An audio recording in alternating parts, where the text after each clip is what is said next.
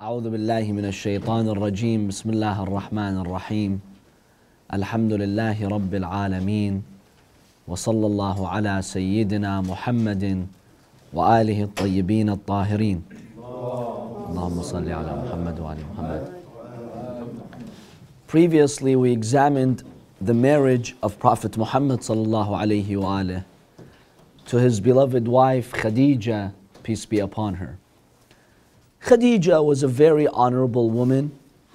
She was the wealthiest woman in Mecca and in the Arabian Peninsula. She was known by her society to be a woman of nobility and a woman of honor and purity. Hence, one of her titles during the time of Jahiliyyah was At-Tahira. At-Tahira means the pure one. She was known by her society to be the pure one. Another title that she had was Sayyidat Quraysh, the lady of Quraysh. That's how respectful she was. We, the followers of Ahlul Bayt, we believe that Khadija was a believer in God. She never bowed to any of the idols. She never worshipped any of the idols. There are some historians who have tried to claim that sometimes she would go to the idols and complain to them. For example, when some of her children died, one historian erroneously claims that after her children died, she went to the idols and she complained that, my children died, why did this happen? This is nonsense. We don't accept that. The Prophet sallallahu alaihi wasallam, who was so sensitive about idol worshipping, and he had such a firm stance against idol worshipping, such that when the names of the idols would be mentioned, he would show his discontent, his displeasure with the idols. He's not going to marry a woman who worships the idols, speaks to the idols, and complains to them. So we have a number of proofs and pieces of evidence that confirm that Khadija alayhi salam was a woman of faith. She never worshipped any of the idols from day one. She believed in the one God, and she was on ad-din al-Hanifiyya, the path of Prophet Ibrahim alayhi salam. So Lady Khadija, peace be upon her, was a woman of high status. The Messenger of God marries Khadija. Now there's one very important discussion in Islamic history, and we see scholars fiercely debating this issue, contesting this issue. When the Messenger of God married Khadija alayhi salam, was she a virgin or was she previously married? If you look at the Sunni schools of thought, Sunni historians and scholars, the majority of them believe that Khadija was not a virgin. She was married before the Messenger of God married her. In fact, she was married to two men before. She was married to a first man, he divorced her. She married a second person, he divorced her. And then the Messenger of God married her. Now these schools of thought, they believe the only wife of the Prophet who was not married when the Prophet married her was Aisha. And they negate this virtue from Khadija alayhi salam. They don't recognize that she was a virgin when the Prophet married her. So who are those two men who supposedly married Khadija before the Messenger of God married her? They have mentioned two names.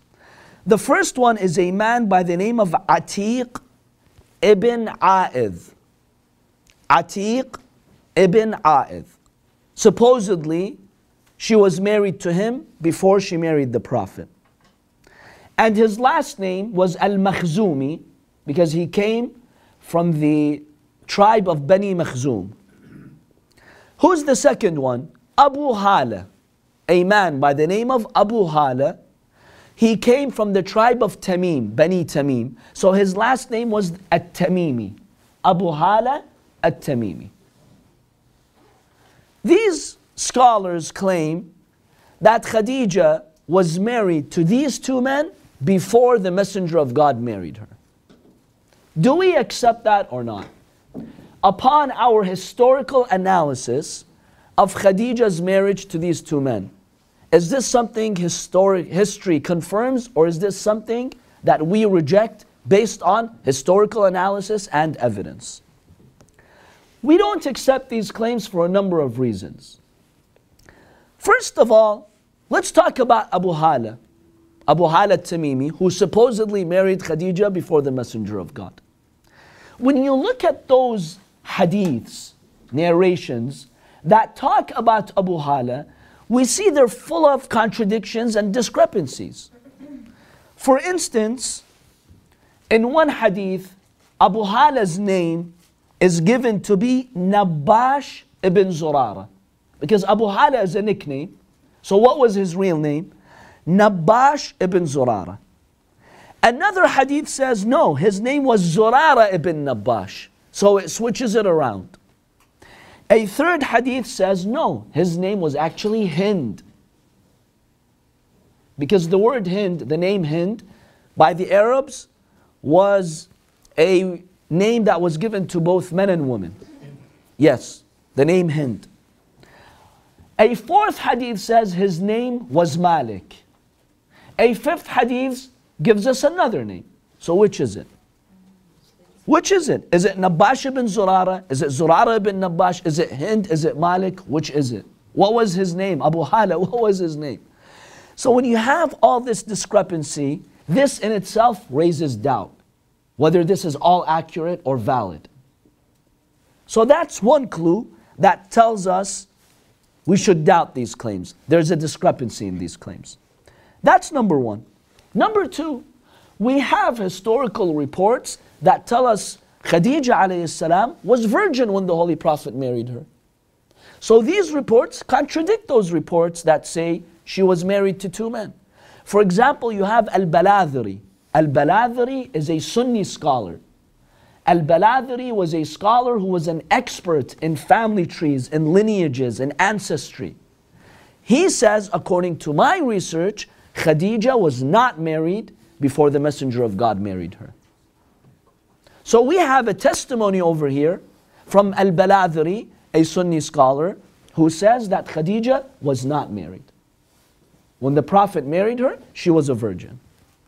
So that's clue number two. Number three, those who claim that Khadija was married before the Prophet, one of the arguments they use is that Khadija had children from those previous husbands. She had, for example, Ruqayya, she had Zainab. These were the daughters of Khadija from these previous men. So that's an indication that she was actually married. How do we respond to that?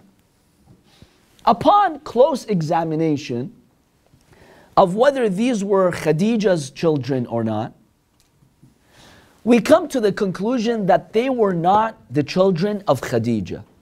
Historical analysis demonstrates that they were actually her nieces. She had a sister by the name of Hala. Ruqayya and Zainab were the daughters of Hala. They were not the daughters of Khadija alayhi salam. And by the way, we've heard that the Prophet sallallahu alayhi wa had other daughters than Fatima al-Zahra, right? He had Ruqayya, for example. And Uthman married Ruqayya. One reason why they call him the Nurayn, the man of two lights, is because he married two daughters from the Prophet. Two of the Prophet's daughters were married by Uthman. Now, when we also examine that, we come to the conclusion that this is not accurate, because these two were not the Prophet's daughters either. Some have claimed these are the Prophet's daughters. He had them when he married Khadija. Some say these daughters, they belonged to those two men. So we have all this discrepancy about Ruqayya. Who is she? Zainab. Or even Kulthum. Who are they? Were they the Prophet's daughters? Were they Khadija's daughters? Somebody else's daughters? There's a lot of historical confusion over here. So the correct analysis is that Ruqayya was not the Prophet's biological daughter. Uthman did marry her, but she was not the Prophet's biological daughter. Who was she? She was the adopted daughter of the Prophet. How did he come to adopt her? Historical accounts tell us that Khadija had a sister by the name of Hala. Hala was married to two men. The first husband, then he divorced her. Then she married a second husband. Now, one of her ex-husbands, he had two daughters, two children, from another wife. He dies, that mother, that wife also dies, so these two children are orphaned. Who takes care of them? Hala takes care of them. Because after all, they are her stepdaughters, because they belong to her husband, but from another wife. So their mother was not Hala. Her husband had another wife. He had two children from that wife. So her ex-husband dies. His wife also dies. These two children are left without a guardian. So what does Hala do? Hala, she becomes their guardian. She takes care of them. But then Khadija was wealthy and compassionate, so she told her sister Hala, let me help you out. So after Hala takes care of them, Khadija becomes their guardian and she takes care of them. She starts spending on them. So they grow up in the house of who? Khadija alayhi salam.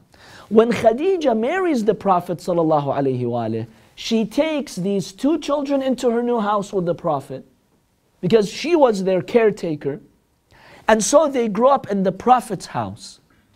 Now in pre-Islamic Arabia, at the time of ignorance, whenever any children would grow up in your house, whether they were stepchildren, adopted children, the Arabs would consider them to be your own children. Hence, historically, they have referred to these two daughters as being the daughters of the Prophet. They were not his biological daughters, but why were they considered his daughters in some of these historical accounts? Because they grew up in his house after he married Khadija. After the Prophet married Khadija, he didn't tell Khadija, hey, now I'm married to you, get rid of these two kids. No, the Prophet is compassionate. He told her, not only should you continue caring for them, but I'll also help you. Let them grow up in my house. So Ruqayya, she grew up in the Prophet's house. But she was not his biological daughter. So Uthman, we don't believe that he married the biological daughters of the Prophet. He married two adopted daughters who grew up in the house of the Prophet. What about the third one? So even with Kulthum, she was not the Prophet's daughter.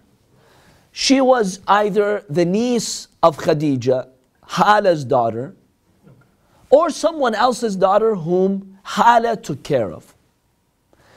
Because we believe that Khadija did, by the way, have a number of children. She had a few, sons, she had some daughters, but they all died at a young age. The only surviving child of Khadija was Fatima al-Zahra alayhi salam. All the other died at a young age. So Uthman did not marry them. He did not marry the biological daughters of the Prophet. The biological sons and daughters of the Prophet, they all died when they were young. Ibrahim, Al-Qasim, they died when they were young. Some of these other daughters of the Prophet, his biological daughters that he had from Khadija, they also died at a young age. The only surviving daughter who grew up to be of age and reached maturity was Fatima al-Zahra alayhi salam. So we do believe that the Prophet had other biological daughters, according to historical accounts, but they did not survive. They died early in their childhood. And as for Uthman, he did not marry the biological daughters of the Prophet. He married who? These adopted daughters of the Prophet. And one evidence, one proof for that is that when we look at the historical accounts, we see that historical accounts tell us Uthman married one of the daughters of the Prophet, because he married supposedly two, one of them, she was not a virgin when Uthman married her. She was married to the son of Abu Lahab before Uthman. When Uthman married her, she was previously married to the son of Abu Lahab. Now when the Quran cursed Abu Lahab, she parted away from the son of Abu Lahab, because Abu Lahab told his son, I no longer allow you to stay with this, adopted daughter of the Prophet. She has a connection to Muhammad. The Quran has cursed me. Tabbat yada abi lahabin wa tab. So I want you to part with her. So we see that when Uthman married that daughter of the Prophet, she was actually older. She was not a child. She was previously married. We don't know her exact age, but she was an adult. Whereas all the historical indications point us to the fact that the daughters of the Prophet, they were all born after the Ba'tha. After the Messenger of God received the revelation from Allah. That makes these children very young. It could not have been possible for the son of Abu Lahab to marry that daughter, and then he divorces her, and then Uthman comes along and he marries her. That's impossible. Because the Prophet received revelation 13 years before he went to Mecca, at age 40. So his children were all small. And Uthman, he married her supposedly after the revelation, and she was married in Mecca to the son of Abu Lahab. So she could not have been that young. This tells us that whoever the son of Abu Lahab was married to, that was not the biological daughter of the Prophet. That was the adopted daughter of the Prophet, or someone who just grew up in his house. In any case, we believe that these daughters whom Uthman married, they were not the biological daughters of the Prophet. There's a lot of discussion, who were they? Were they the nieces of Khadija alayhi salam? Or as we mentioned, they belonged to someone else, but Hala, the sister of Khadija, took care of them. In any case, they were not the biological daughters of the Prophet. So that's our response to that. Khadija did not have any children before the Prophet. Those children were either her nieces, the daughters of Hala, or Hala took care of them because they were the daughters of her ex-husband. When her ex-husband died and their mother died, Hala took care of them. So this does not indicate that, in any way does not indicate that Khadija was previously married. She did not have any children before the Prophet. The first children that she had was after she married the Prophet. So the history gives a number of how many children did Khadija have from the Prophet? So the figures are slightly different, but she had a number of children from the Prophet, maybe 5 or 6.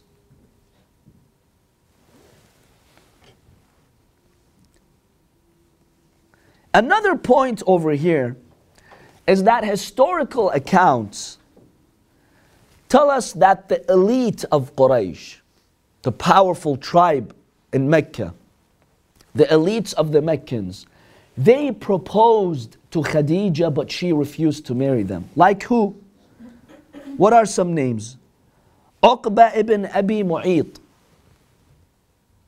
Uqba was a very powerful man in Mecca.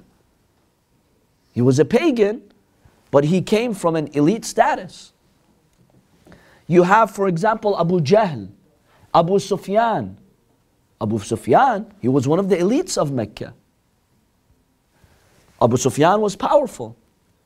Abu Sufyan, Abu Jahl, they came forward and proposed to Khadija. She refused to marry them. Now, if Khadija refused these elites of Mecca, you think she's going to marry 2 average men who came from an average tribe? Especially the guy, the Tamimi. He was a Bedouin, an uneducated, powerless Bedouin. Why would she marry him? On what basis? What was special about him? If she wanted to marry anyone before the Prophet, she had many, many better choices. people who had power, people who were respected in Meccan society, people who were elites. Why would she, marry a villager, a Bedouin, whom we know nothing about?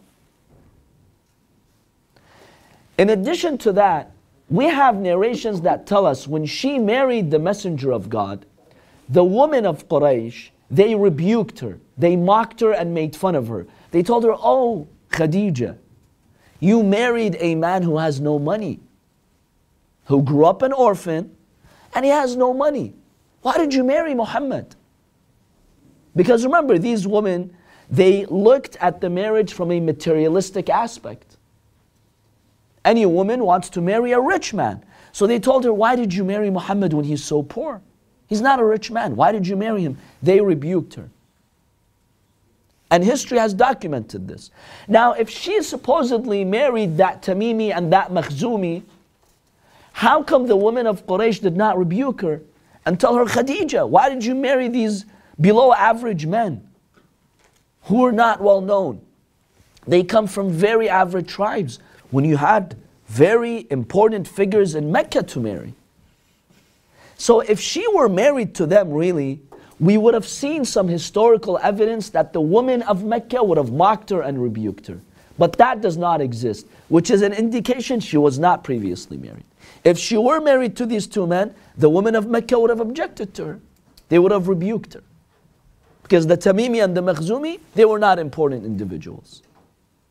So that's another indication that she was not married before the Messenger of Allah sallallahu alayhi wa alihi. Ibn Abi Mu'ayt, Abu Jahl and Abu Sufyan. A number of them did propose to her. The history has documented these names.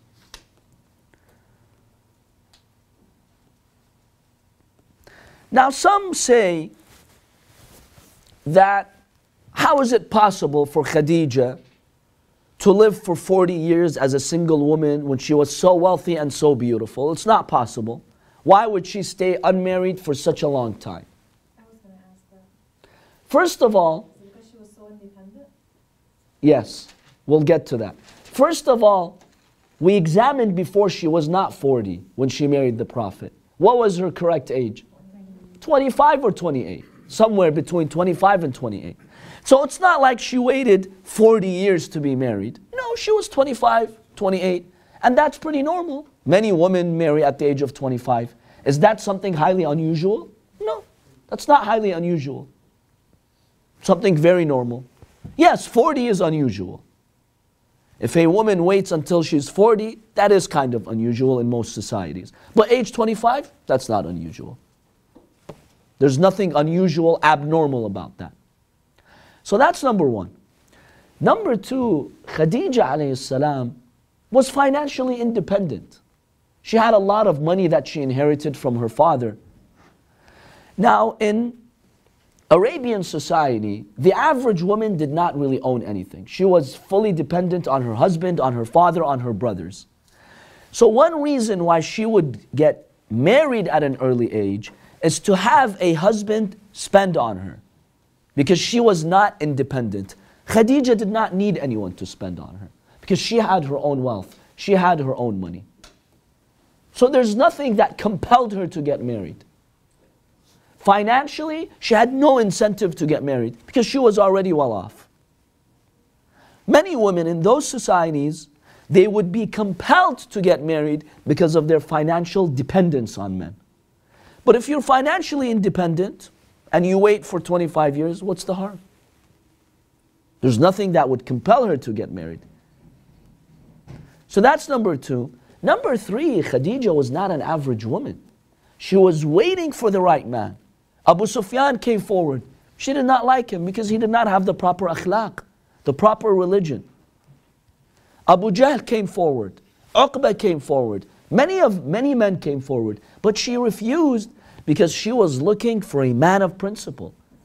And last time we examined how she fell in love with the akhlaq, the moral character of the Prophet, when he did business with her. When Maysara, her servant, came and told her the honesty that he saw in the Prophet. When he saw the signs of prophethood in him, These are all points that made her interested in the Prophet. So when she found the appropriate man, then she proposed and she accepted to marry the Prophet. Otherwise, there were many elites in Mecca. She was not interested in them. And remember, she was a woman who worshipped God. So obviously, she would not be interested in marrying a man who would worship the idols. So we don't find anything unusual about that for her to wait 25 or 27 years or 28 years. Therefore, upon examining some of these clues, we come to the conclusion that she was not married before the Messenger of Allah subhanahu wa ta'ala. She was a virgin when the Prophet sallallahu alaihi wa married her. And the reason why we have these fabricated ahadith and narrations was to serve a political purpose. Number one, to show Aisha was special. She was the only virgin wife of the Prophet, and no one else had that virtue or quality.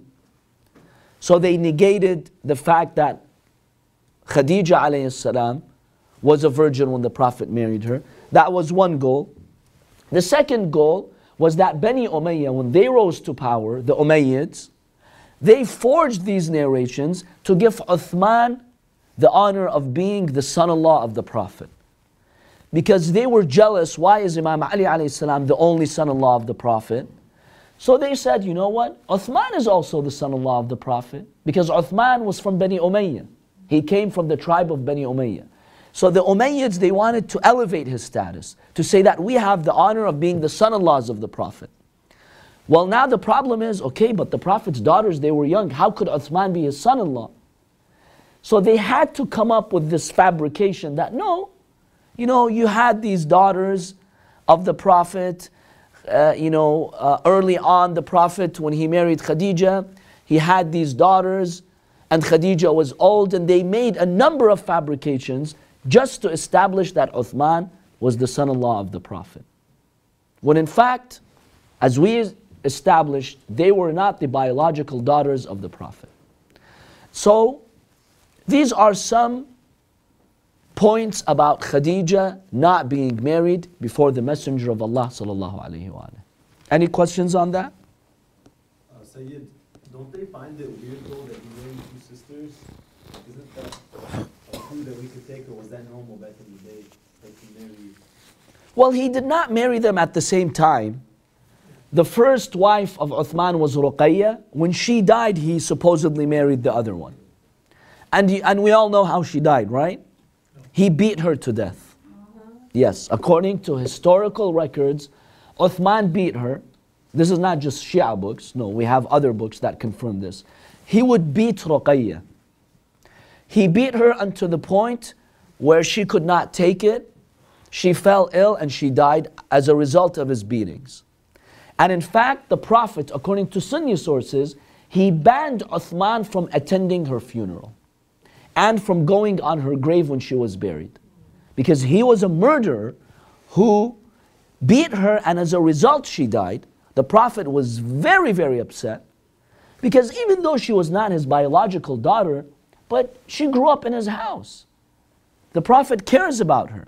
Even if she was not even his adopted daughter, she was a Muslim, she was a human being. Why would they give her the other daughter then? Why would he give her the other daughter then? That's a good question. Why would the Messenger of God do that? If you have two daughters, right? And your son-in-law kills the first one, are you going to give him the second one? Probably not. That's another indication to show that it's fabricated. Now, their argument is this. Some who say, even those from the Shia who do accept that, because there are some who accept these accounts, they say Uthman came from the powerful tribe of Bani Umayyah. Bani Umayyah were cousins of Bani Hashim.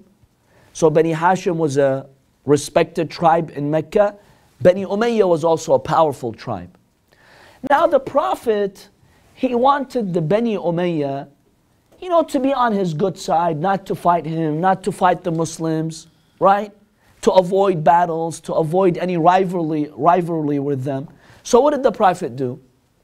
They say he allowed Uthman, who comes from the Bani Umayyah tribe, to marry these adopted daughters, to establish ties with the Bani Umayyah. It was like a political strategy to avoid confrontation. Supposedly that's the philosophy. But you know, we say it's impossible for them to have been his biological daughters, because if they're your biological daughters and you have full guardianship over them, and Uthman beats the first one, you're not going to give him a second one, right? That's not something the Messenger of God would do. So yeah, that's how Ruqayyah died. And the Prophet banned him from attending the funeral. But did she complain to the Prophet before, like that he was beating her, or no? Well, the hadiths here are not that clear, but we do have hadith that say she did complain. And those hadith that say she did complain to the Prophet told her to be patient.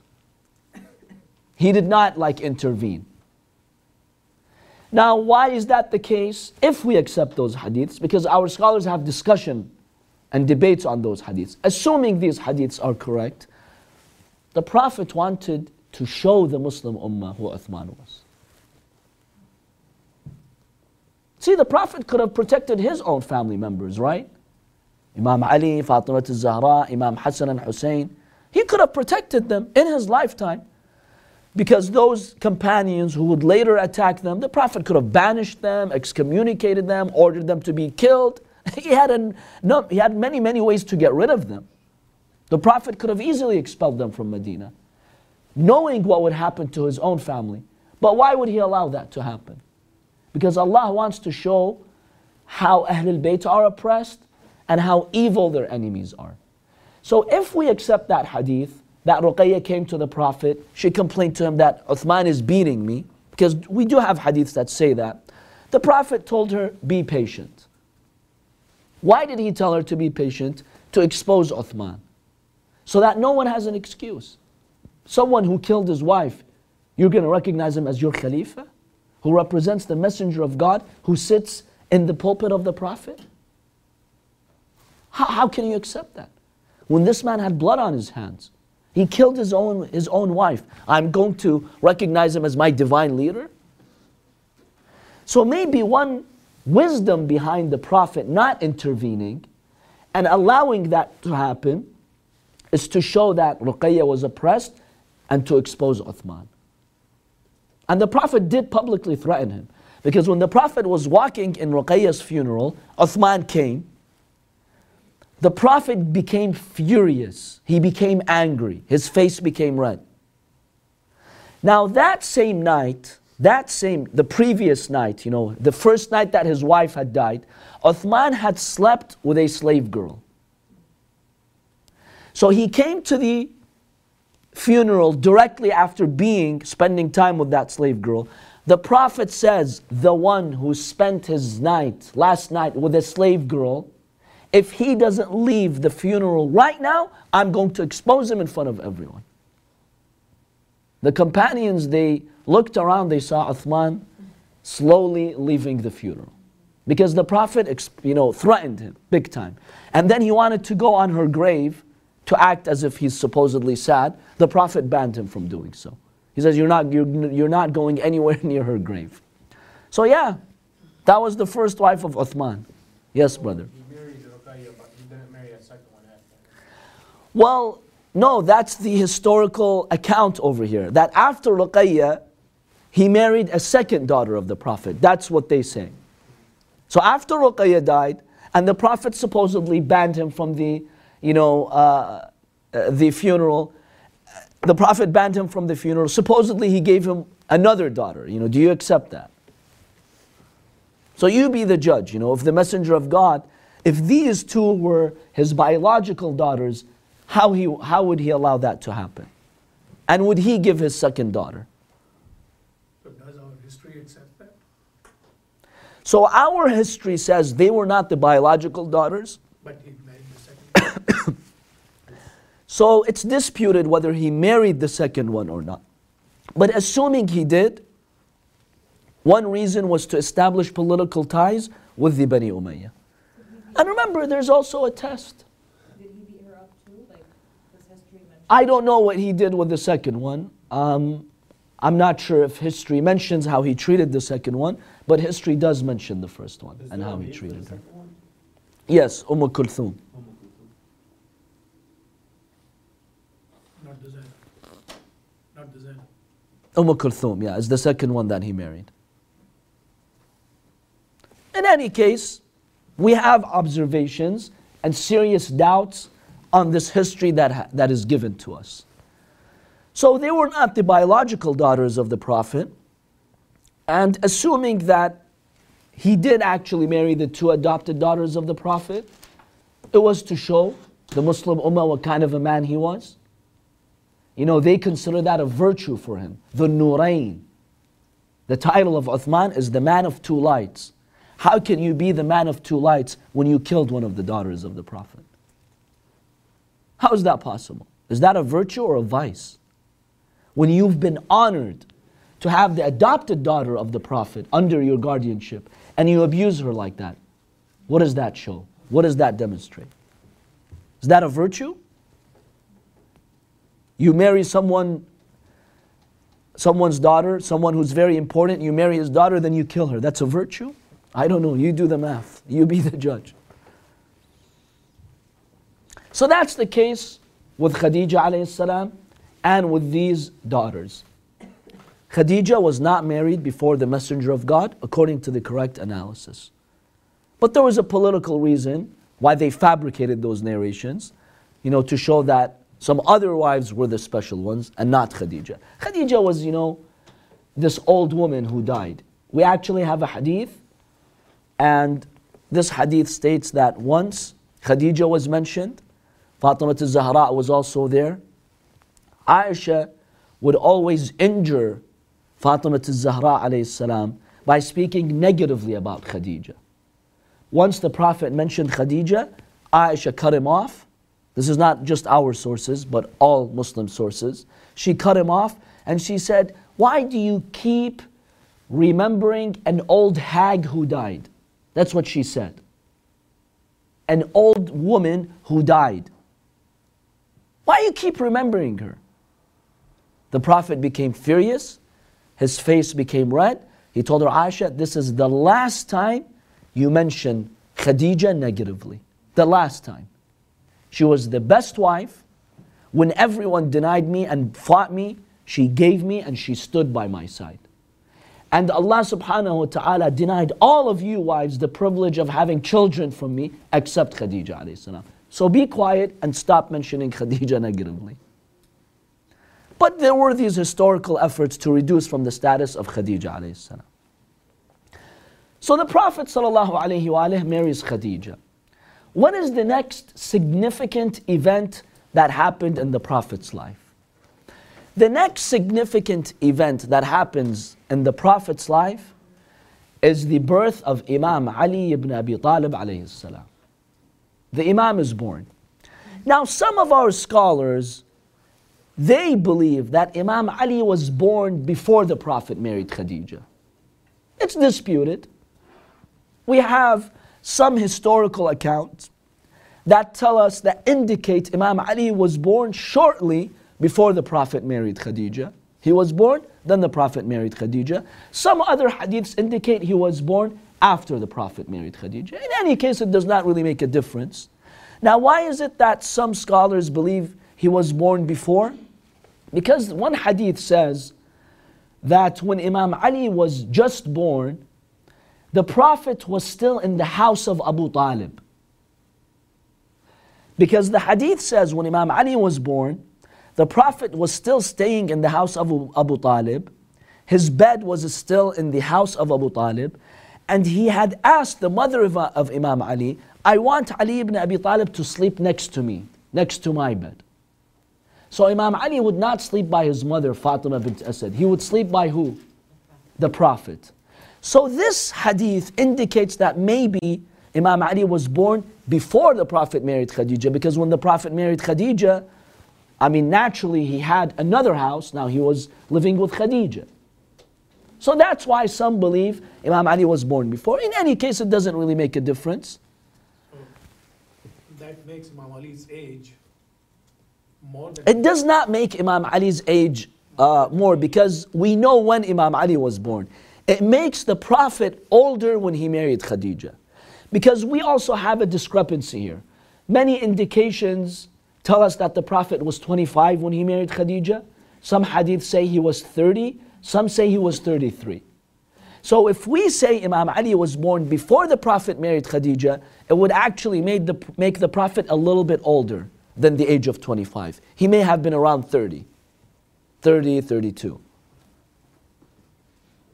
So Imam Ali's age at the time of Nubuwwah was Imam Ali was 10 at the time of Nubuwwah. 9 or 10, He was 10. There's no dispute, yes. He was 10 years old. and he was married at 25, so that makes 15 years of the marriage before. Right. So if we say he was married at age 25, that means 5 years before Imam Ali was born, he married Khadija, according to this historical account, yes. But if we say that, the Prophet was maybe 30, 32, that means just as Imam Ali alayhi salam was born, shortly after the Prophet married Khadija. So now let's go with the common version that says the Prophet married first and then Imam Ali ibn Abi Talib was born later. So the Imam alayhi salam, he was born in the Kaaba on the 13th day of Rajab. It was a Friday, 30 years after the year of the elephant. So the Prophet was 30 years old when Imam Ali was born. Because the Prophet was born in which year? The year of the elephant, right? The Prophet was born the year of the elephant. So if Imam Ali was born 30 years after the year of the elephant, that makes the Prophet 30 years old when Imam Ali ibn Abi Talib alayhi salam was born.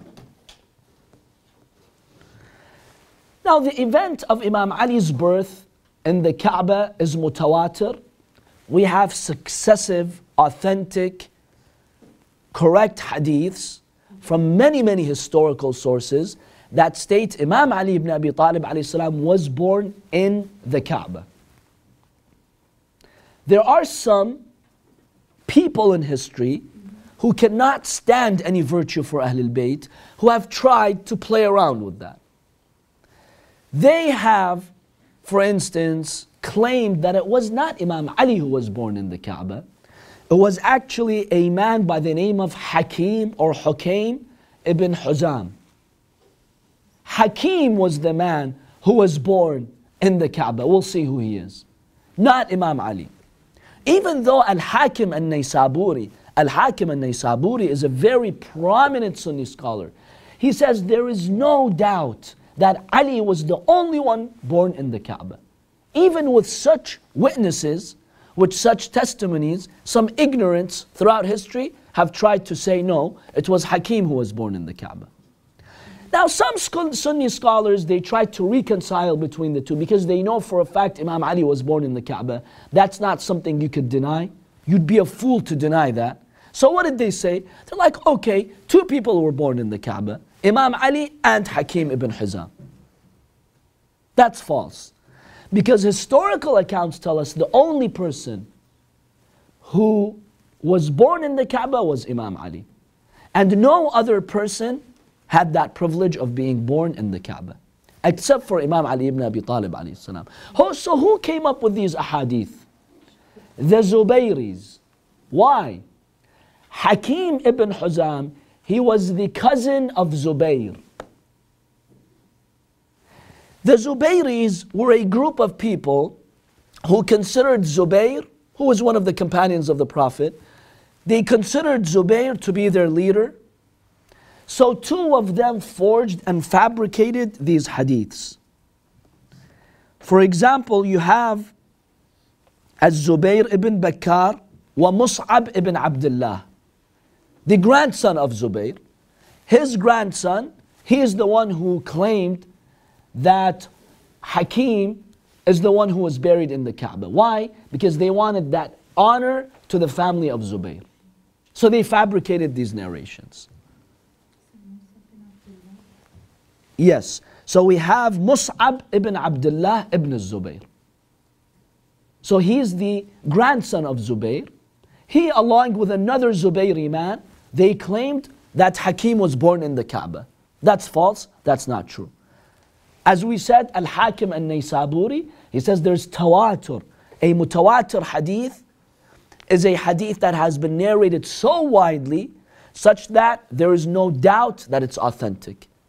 It's a certain hadith that only and only Imam Ali ibn Abi Talib alayhi salam was born in the Kaaba. But you know, you had some haters of Imam Ali who wanted to take that virtue away from him. So when this happened, there were many witnesses. Was it like there was a time of Hajj where this happened? There were a lot of... It was not, it was in the early season of the Hajj, because it was in Rajab. People had started to come, but yes, many people did witness that. We had many eyewitnesses who saw the mother of Imam Ali going inside the Kaaba. Isn't that because the month of Rajab was supposed to be the no war month? Yes, Rajab was one of the months, the sacred months, in which there would be no war. So many people would come to Mecca in order to do business, visit people in Mecca, or just circulate around the Kaaba, yes. Is that the reason that this is mutawatir? Yes, because you had so many people, even if that wasn't the reason, many people in Mecca witnessed that. The inhabitants of Mecca, they witnessed this incident. There wasn't Islam back then. No, this is about 10 years before Islam. Okay, so why would they go to the Hajj? Because the Arabs did, the Hajj started with Ibrahim alayhi salam. Oh, yeah. So the Arabs would do the Hajj. They had corrupted the Hajj, of course. They would do it in their own cultural ways, but the Hajj did exist even before Islam. Because the Hajj was instituted by Prophet Ibrahim alayhi salam. I have a question. So they say that she went into the Kaaba, has Allah inside, and she stayed there for 3 years. Okay, we'll examine exactly what happened. So how did this all happen?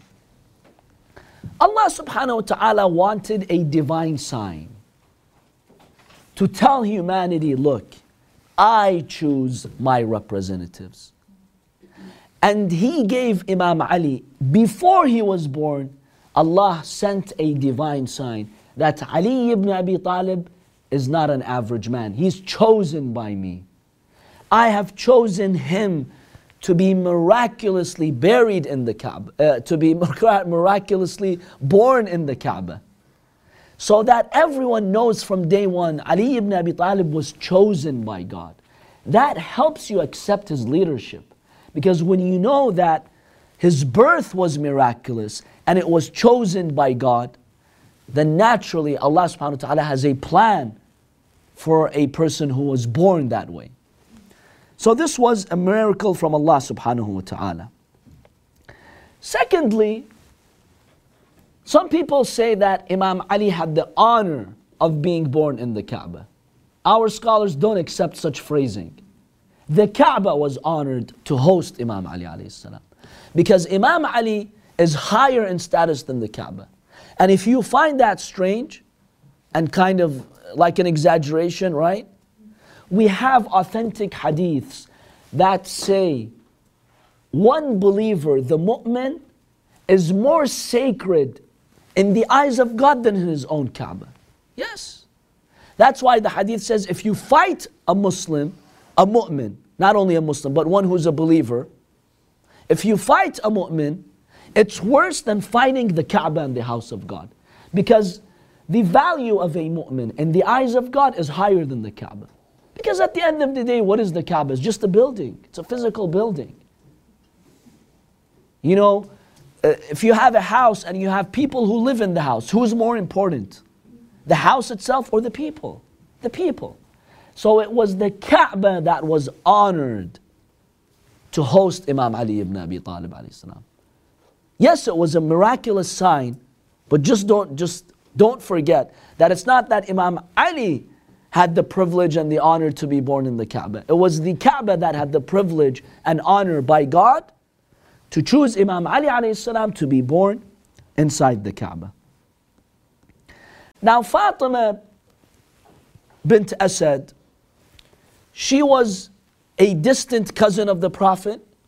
She came from the tribe of Bani Hashim. She was a granddaughter of Hashim, the great-grandfather of the Prophet. She was a very respectful woman. Abu Talib was the father of Imam Ali alayhi salam. So his mother was Fatima bint Asad. His father was Abu Talib. Both of them were Hashemites. So Imam Ali alayhi salam, if you look at his ancestry, both of his parents were relatives of the Prophet, and they came from the descendants of Hashim.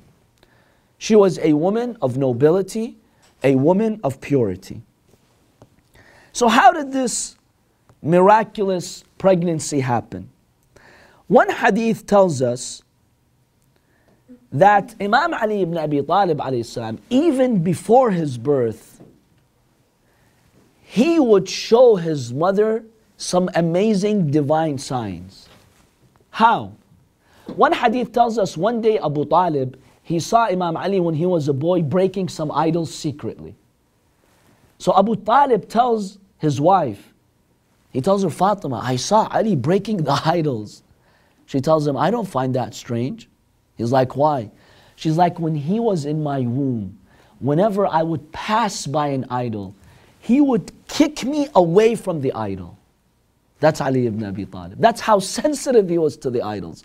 Whenever I would get close to the idols, he would start kicking inside my womb to push me away from the idol. I knew that Ali was special and he's very anti-idols. And I never worshipped any idols. I worshipped Allah, and I felt as if the fetus was telling me, worship only Allah, don't even get near the idols. So this is Imam Ali ibn Abi Talib alayhi salam. So how did that happen? Fatima bint Asad, she was pregnant. She was in Masjid al-Haram, doing the tawaf, circulating around the Kaaba, when suddenly she starts going through labor. She experiences the pain of labor. She's in tawaf, she doesn't know where to go. You know, in that moment when suddenly you go through labor, you just want a refuge, a place to hide from the men, from the people. But she did not know where to go. So Allah subhanahu wa ta'ala inspired her to go towards the Kaaba. She was in Masjid al-Haram, she goes towards the Kaaba, not knowing what's going to happen. When she reaches one of the corners of the Kaaba, one of the sides of the Kaaba, Allah subhanahu wa ta'ala splits the wall open. She enters the Kaaba. She takes that as a sign from God that you should come here. Because a woman, when she's going through labor and she's going to bleed, she would naturally leave the mosque, right? Not to contaminate the mosque. But Allah, upon splitting the Kaaba, she took that as a sign that God, the owner of this house, does not want me out. He actually wants me to go inside the Kaaba. So she goes inside the Kaaba, and Imam Ali ibn Abi Talib alayhi salam is born. Yes, brother. Didn't she recite a dua before that happened? Yes, she did recite a dua. There's discussion as to exactly what she said, but maybe we can discuss that in the group, inshallah. She does recite a dua. And Allah subhanahu wa ta'ala splits the wall open. She goes inside the Kaaba. Now some hadiths tell us that who is the one who received her inside the Kaaba? Because you know, as a woman, when you go through labor, you need a midwife, right? Someone to assist you with your labor. Who assisted Fatima bint Asad? Does anyone know? 4 women assisted her. Maryam alayhi salam, Asiya, the wife of Fir'aun, the mother of Musa, and Hajar, yes. These 4, Allah subhanahu wa ta'ala sent them to help and assist in the birth of Imam Ali alayhi salam. Now, in what position was Imam Ali alayhi salam born? He was born, the first thing that happened after his birth, he went into sujood. He went into sujood. What did he say? Ashhadu an la ilaha illallah. This is according to a hadith. I bear witness there is no God but Allah. Wa anna Muhammadan Rasulullah. So he was speaking as a child? He was speaking as a newborn infant, just like Jesus spoke. So he said, Ashhadu an la ilaha illallah, and I bear witness that Muhammad is the messenger of God. Then he said, and I bear witness that I am the successor of Muhammad. That's the third phrase that he said. Then he said, وَبِمُحَمَّدٍ خَتَمَ اللَّهُ النُّبُوَّةِ. And I bear witness that Muhammad is the last messenger of God. And I am Amirul Mu'mineen, the last of the successors. So Imam Ali ibn Abi Talib, he said those words as soon as he was born. Now the Imam did sujood. Some ignorants have tried to raise an objection here. They said, okay, Imam Ali, when he did sujood in the Kaaba, or he was born in the Kaaba, that's not a virtue for him. That's actually a vice. Why? Because if Imam Ali did sujood in the Kaaba, he did sujood to the idols, because the Kaaba was filled with idols, you had idols on top of the Kaaba. So Imam Ali alayhi salam, he did sujood to those idols, and that's not really a virtue. What do you make of this? Seriously. It's amazing how some people sink so low with their intellect to raise such ridiculous objections. First of all, who was the one who opened the Kaaba for the Imam to be born? Allah. Okay? You think Allah, who opened the Kaaba for Imam Ali, He's going to let Imam Ali prostrate to the idols and glorify the idols? If you said Imam Ali prostrated to the idols, that means you're insulting God. Because who allowed Imam Ali to go in the Kaaba in the first place? It was God. Allah allowed him to go there. So is Allah going to allow him to worship the idols? No. The Kaaba is the house of God. Who cares if there are idols? He was worshipping Allah. Number two, the Prophet would come to Masjid al-Haram. He would go around the Kaaba when there were idols. Does that mean that the Prophet would worship the idols too? In fact, the Muslims, when they did the Hajj that year, when they made the treaty with the pagans, the idols were still in Mecca. And the Muslims would pray towards the Kaaba, and the idols were there. What does that mean? Did the Prophet and all those Muslims worship the idols? Because when the Prophet conquered Mecca, then they demolished the idols. That was when? 2 years before the Prophet passed away. 2 years. All that time, the idols were there. The Muslims would do their Hajj, they go to the Kaaba, they pray to the Kaaba, and the idols were there. Does that mean that the Prophet, God forbid, and Muslims, they all did shirk and they worshiped the idols? Preposterous. You see, they try to find anything to lower the status of the Imam and to negate his virtues. And this was one crazy attempt to say Imam Ali worshipped the idols. So now, how long did Fatima bint Asad stay in the Kaaba? She stayed in the Kaaba for 3 days. 3 days, she's gone, she's not visible to the public, she's hiding inside the Kaaba. At that time, when she gives birth, Allah sends the news to who? To the Prophet ﷺ. God reveals to the messenger of God that Imam Ali ibn Abi Talib ﷺ was born. In one hadith, the Prophet says, Allah revealed to me that Ali has been born. And Allah sent the Prophet this message through one of his angels. Ya Habib Allah, O the beloved of God, Al-Aliyyul A'la yuqru'uka as-salam. The Most High, Allah, sends His salam to you. وَيُهَنِّئُكَ بِوِلَادَةِ أَخِيكَ عَلِي. And He gives you the good news that your brother Ali is born. And He is telling you that your prophethood is now close. Because now I have created the supporter for you. Your supporter Ali has been born. So get ready, soon I will send you as a messenger. So Allah subhanahu wa ta'ala, He gives the Prophet this good news. As soon as Imam Ali was born, the messenger of God, he asked Fatima bint Asad, he told her, look, I have a special status with this boy. I want to raise him. I want to feed him. I want to sleep by his side. I want to take care of him. And we have many, many narrations here. How every night Imam Ali would sleep by the Prophet's bed. The Prophet would put him to sleep. He would push his cradle until Imam Ali ibn Abi Talib would sleep. He would carry the Imam on his chest. Sometimes when the Imam would cry, the Prophet, he would chew the food, and then he would take the food once it's soft, and he would put it in the mouth of Imam Ali alayhi salam. To that extent, yes, the Messenger of God would do that. Sometimes even hadiths tell us the Prophet would stick his tongue into the mouth of Imam Ali, and Imam Ali would suck on the Prophet's tongue. Yes, they had a special relationship. Now I know in our culture this is weird, right? But back then in that society, the Prophet was sending a powerful message that this boy is from my own self. This boy is from my own self. So we see that the Prophet had a very special relationship with Imam Ali alayhi salam. Yes, brother. I've heard that when Nabi Muhammad first held Imam Ali told him, "Kad aflaha al-mu'minun." Yes. And the Prophet replied, "Kad aflaha al-mu'minun bika ya Ali." Yes, we do have a hadith that says when the Prophet first embraced Imam Ali, he read verses from Surah Al-Mu'minun. قَدْ أَفْلَحَ الْمُؤْمِنُونَ.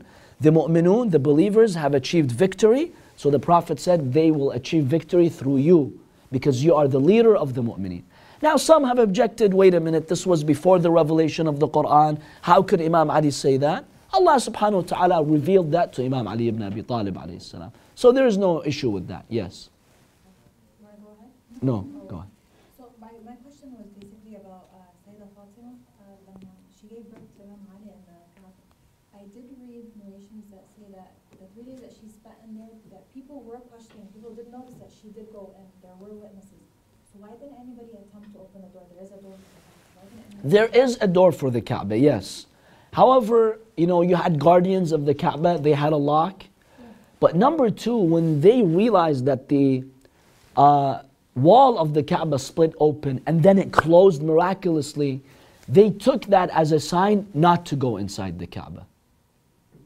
That was a clear sign for them. Like, didn't it cause chaos? It did. Something like that. Yes, absolutely it did. But it was clear it was a miracle. So once they realized this was a miracle, they knew not to intervene and let it just naturally, take its course. Yes. So they could have opened the door of the Kaaba. However, because they recognized it was a miracle, they just left it, to see when she would come out from the Kaaba. So the Prophet had a very special relationship with the Imam alayhi salam. In many of his khutbahs, Imam Ali in Nahj al-Balagha, he says, when I was young, the Prophet would carry me, he would put me to sleep, he would chew the food for me, and he would say, I would follow the Prophet just like a baby calf follows its mother. Wherever he would go, I would go with him. Every day he would teach me new akhlaq, he would teach me new knowledge. And really, Imam Ali ibn Abi Talib alayhi salam was raised by the Prophet. For all those years, the one who took care of him was the Messenger of God. The one who educated him, disciplined him, taught him, raised him was the Prophet. And the biggest insult, brothers and sisters, to the Prophet is that when he's raised a boy like that, at the hands of the Prophet, you delay him and you make him number 4. That's an insult to the Messenger of God. When those 3 were worshipping the idols, the Prophet himself was raising Imam Ali. The first student of the Prophet was Imam Ali. The first baby boy who the Prophet raised was Imam Ali. Yet, you make him number 4. That's not an insult to Imam Ali, really. That's an insult to the Prophet. And to God. That means, Ya Rasulullah, you know what? We have no respect for all your efforts in raising this boy. Because you didn't really do a good job. In the end, there were 3 who came before Imam Ali. Pagan mothers raised those 3, and they turned out to be better than the baby that you yourself raised. That's an insult to the Prophet sallallahu alaihi wasallam. Yes, brother. Wait, so why is this so much hate directed, specifically towards him and his father and his, specifically, his family? Why is it only them? Briefly, because of jealousy, because he had all the virtues. And they just could not take that. Imam Ali having virtue after virtue after virtue, they did not take that. That was one reason why you see so much hatred. Yes. Why, with the name of Imam Ali, where did the name Ali come from? Okay, so the name of Imam Ali alayhi salam. Fatima bint Asad, she does not name Imam Ali. Abu Talib does not name Imam Ali yet. So one hadith tells us Imam Ali, when he was born, he did not open his eyes. He kept it closed. All that time they were closed until Fatima left the Kaaba. She came. When the Prophet saw him, then he opened his eyes. He wanted to see the first thing in his life, the face of the Prophet sallallahu alaihi wasallam. So after the Prophet meets him and sees him, then the Prophet says, I have given the name of Ali to this baby boy. So the name of Ali came from the Prophet, and he received that as revelation from God. So Imam Ali was not named by his parents, he was named by who? By the Prophet sallallahu alaihi wasallam. And that just shows how close they were. Yes, brother. Don't they say that Allah subhanahu wa ta'ala was the one that named Imam Ali? Yes, Allah is the one who named him. He revealed it to the Prophet. Then the Prophet officially gave him that name. Yes. Was that name given to anybody before him? Yes, that name was given to others before him. Because remember, Ali was still an Arabic name. It comes from the meaning that means high. So yes, some others did have that name, but it was still a unique name. It was not like a very common name that was given to boys. Yes. Was Muhammad somebody? Muhammad also was, not the first name of the Prophet. You had maybe 4 or 5 people before the Prophet who were given the name Muhammad. Why? Have you heard that that was the first name? No, I was just curious. Yes. Because I've heard like other imams, like Imam Hassan. I think Hassan was one of the very first names. Yes, sister. So, what I have heard is Abu Talib had named Ali as Zayd, and Fatima had given him the name Haydar. So, according to these hadiths, they had not given him a name yet. The Prophet makes it public that his name is Ali. He gives him that name. But it was very common in Arabic culture for the mother to give a secret name or a special name, nickname, or a title to her child.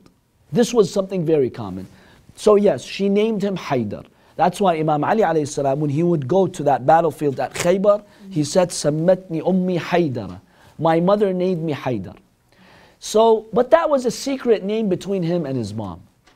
And this was common Arabic culture, that your child has an official name, but you also have a special name that you would call him, secretly or privately. And about Abu Talib giving him the name Zayd? As for Abu Talib giving him the name Zayd, I'm not aware of that. Yeah, in one of the books I read that prayer and supplements, it says Haydar. No. Yeah, we do recognize Haydar as the name of Imam Ali, but the name Zayd being the name of Imam Ali, we would have to research that. I'm not aware of that being one of the names of Imam Ali. And was it that she called him Haydar when Imam Ali killed the bison in the career? Yes, because the meaning of Haydar means lion. One of the meanings of Haydar is lion. So when she recognized that bravery, she gave him that name. Now, in the end, one of the things that Imam Ali ibn Abi Talib alayhi salam would do with the Prophet is that when the Prophet would go retreat to the cave of Hira to meditate and worship God, he would often take Imam Ali ibn Abi Talib with him. He would take him with him. He would go to the cave of Hira and he would worship God alongside the Messenger of God. So in all those private moments that the Prophet had in cave of Hira, usually Imam Ali was to his side. And he would literally carry him everywhere he would go. One hadith says when the Prophet would go to the valley, he'd go up the mountain, he'd go to the market, he would always carry Imam Ali ibn Abi Talib with him.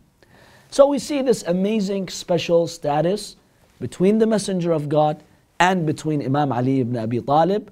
And this is before the religion of Islam. They had that special status because the Prophet wanted to prepare the Ummah for this divine leader.